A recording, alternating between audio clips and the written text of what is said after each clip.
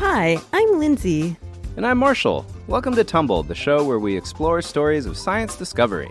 We have great news to share with you. We're starting Season 5 of Tumble on October 4th. That's less than a month away, but while we're working on our brand new episodes for you, we're sharing one of our favorite older episodes, The Secret Senses of Plants. We hope you enjoy.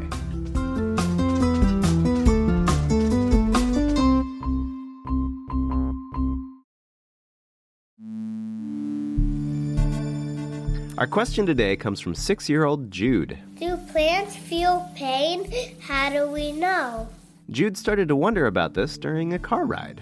I saw some people out my car window cutting a bush, and I thought, did it hurt or not? So I asked the question. We know plants are alive, but do they feel like we do? Like when you trim their branches, are they like, ah, ow, ooh, ow, ow, ow, ooh, ow, that hurts. I gave Jude's question to a very appropriately named plant scientist, Heidi Apple. It's not spelled like the fruit, but I've never objected to the confusion.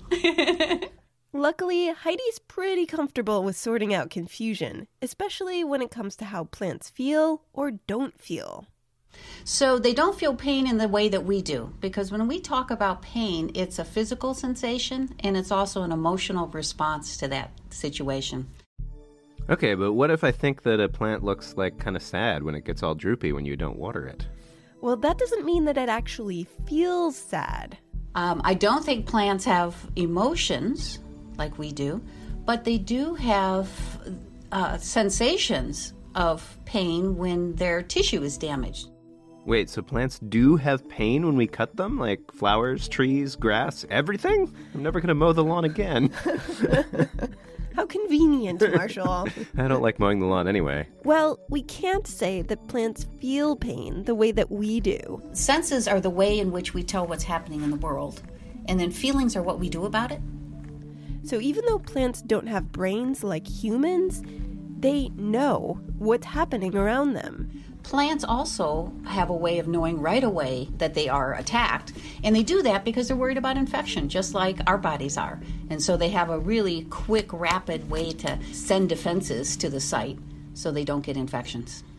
Wait, so she's saying when a plant gets cut or attacked by an insect or like sick with a disease, it does something about it?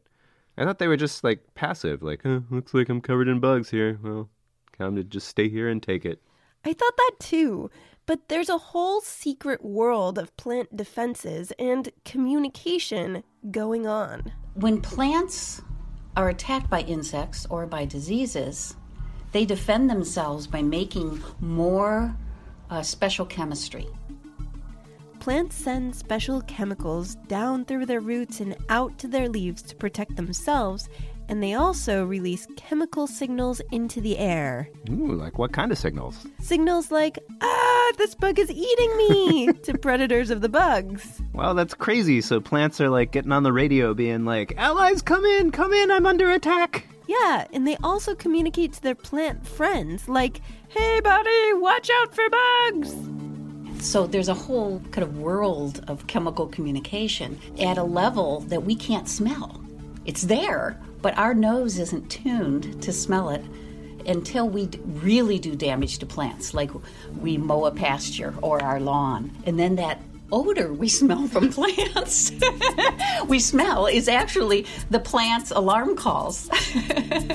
Geez, that gives a whole new meaning to the smell of freshly cut grass. Yes, but blades of grass aren't actually screaming when you cut them. They're just sensing that they've been cut and reacting appropriately. Okay, but this is crazy. Like, how do we know this isn't just a big campaign to make vegans feel bad? How do scientists actually know that this is true? Well, there's a really interesting story. Well, the people that started this research several decades ago, they ran into situations where the response they were measuring in the plant was different when there was a plant that was undamaged in the same room versus a plant that had already been damaged that was in the same room. The budding plant scientists were using a special tool to measure the chemicals released by the plant. Would you say that their research was branching out into new fields? So what you have to do is collect the air and pass it through a little trap that will collect the chemistry that's in the air and concentrate it. Then the scientists took that sample of air and put it into another instrument that measures the chemical compounds or volatiles. So it's kind of like they could interpret plant language. Plant language interpreters. And they found out that when they have a damaged plant in the room, it would cause the defenses of nearby undamaged plants to go up. Now that's weird. So nothing's happening. They're not communicating below ground. We're not doing anything to the undamaged plant. And that's how they discovered that the damaged one is releasing volatiles, invisible to us, to our eyes and to our nose, but detected by the undamaged plant. And the undamaged plant knew to make more chemical defenses. Plants are really talking to each other. As a side note, kind of personal note, it was my husband who discovered talking plants. And I have discovered listening plants. It's a family affair. Listening plants? Like plants can hear us? It's only a matter of time before someone uses that to spy. I'm very suspicious of the philodendron in our corner right now. He's wearing headphones and a mouthpiece. Who gave it? Did we get those headphones? No! He just showed up with them one day. So how did Heidi find out about listening plants? That's another interesting plant story. Well, it was one of those kind of aha moments that was a complete accident. So I had recently moved to a new university. I was meeting Rex Cocroft, who was a bioacoustician. That's what you call a scientist who uses sound to study animals. He asked me what I did, and I said, I study how plants defend themselves against insects and tell when they're attacked and how they make the appropriate response and how well it works. What do you work on? He says, I work on how insects use plants to communicate with each other, so they're a passive deliverer of sound. Rex studies how insects play plants like instruments, drumming on leaves or making other kinds of sounds that other bugs can hear. He'll record their music. Man, you got to check out the new record by the Thorn Bugs. It's so rad. The day Heidi met Rex, his recording session hadn't gone so well. He said, but we had a terrible time this morning. We were making recordings, and there was an insect chewing on the plant, and we couldn't hear anything else. And we looked at each other.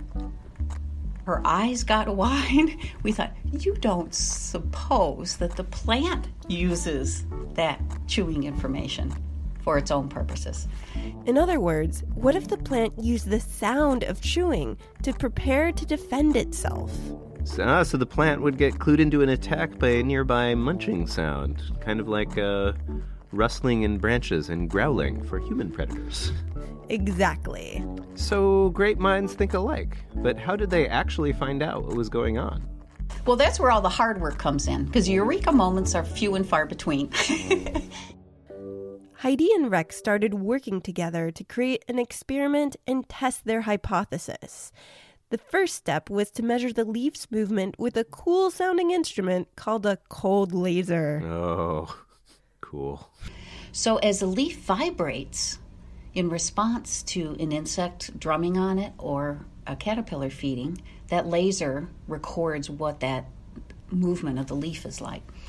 And what he can do then is play back a signal to the leaf to make it move just like it did when the caterpillar's feeding, but there's no caterpillar. So these signals are actual audio recordings that sound like the chewing caterpillar and make the plant physically vibrate. It sounds like this.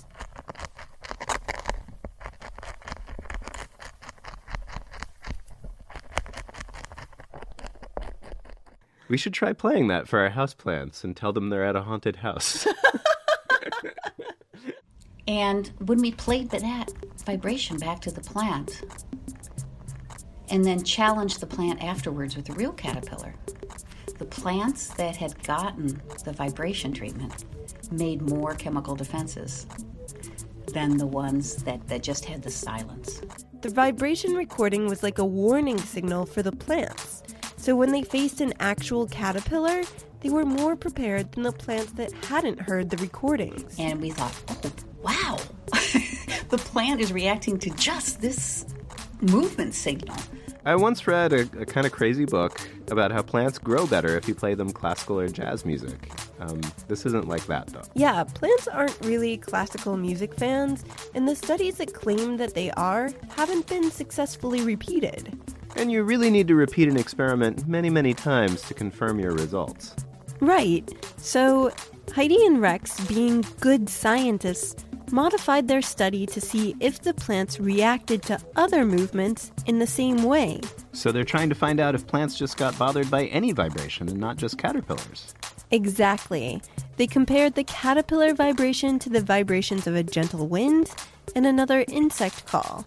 But they found plants only upped their defenses in response to the real threat, the menacing chewing.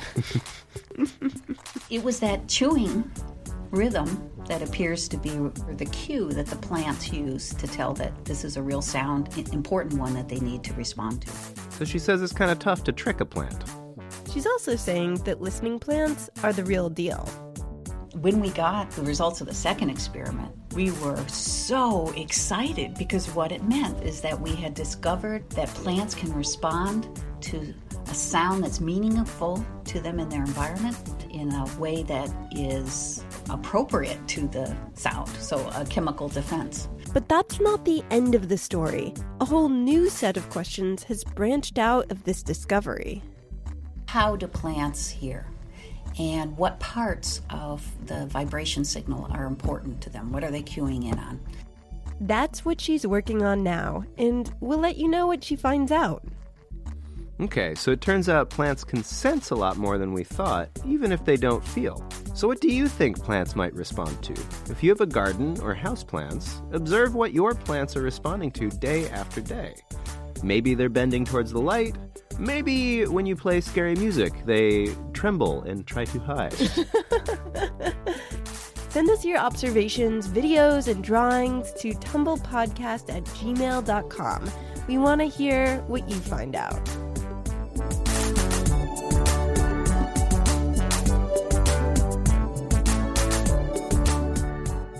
Thanks to Heidi Apple, Professor of Environmental Sciences at the University of Toledo in Ohio. Thanks to Jude for asking us questions and his mom for helping out with the recording. Thanks to all of our awesome supporters on Patreon. Allie Dog, who wanted me to give a big howl. Hendrix, whose dad makes Kids Learning Tube. Lila Castleman. Charles Lansdale, who told us he can't sleep at night because he listens to our episodes, which, Charles, go to bed. And lastly, Chloe, who we met in Barcelona and had an awesome play date with. We're gearing up to launch our teacher store with tons of activities, lessons, and more. If you pledge to Patreon at the $5 level or above, you'll get access to all of it for free with our special Patreon code. Check it out now at sciencepodcastforkids.com/materials.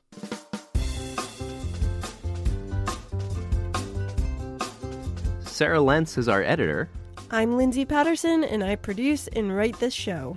And I'm Marshall Escamilla, and I made all of the music. Thanks for listening, and tune in next time for more stories of science discovery.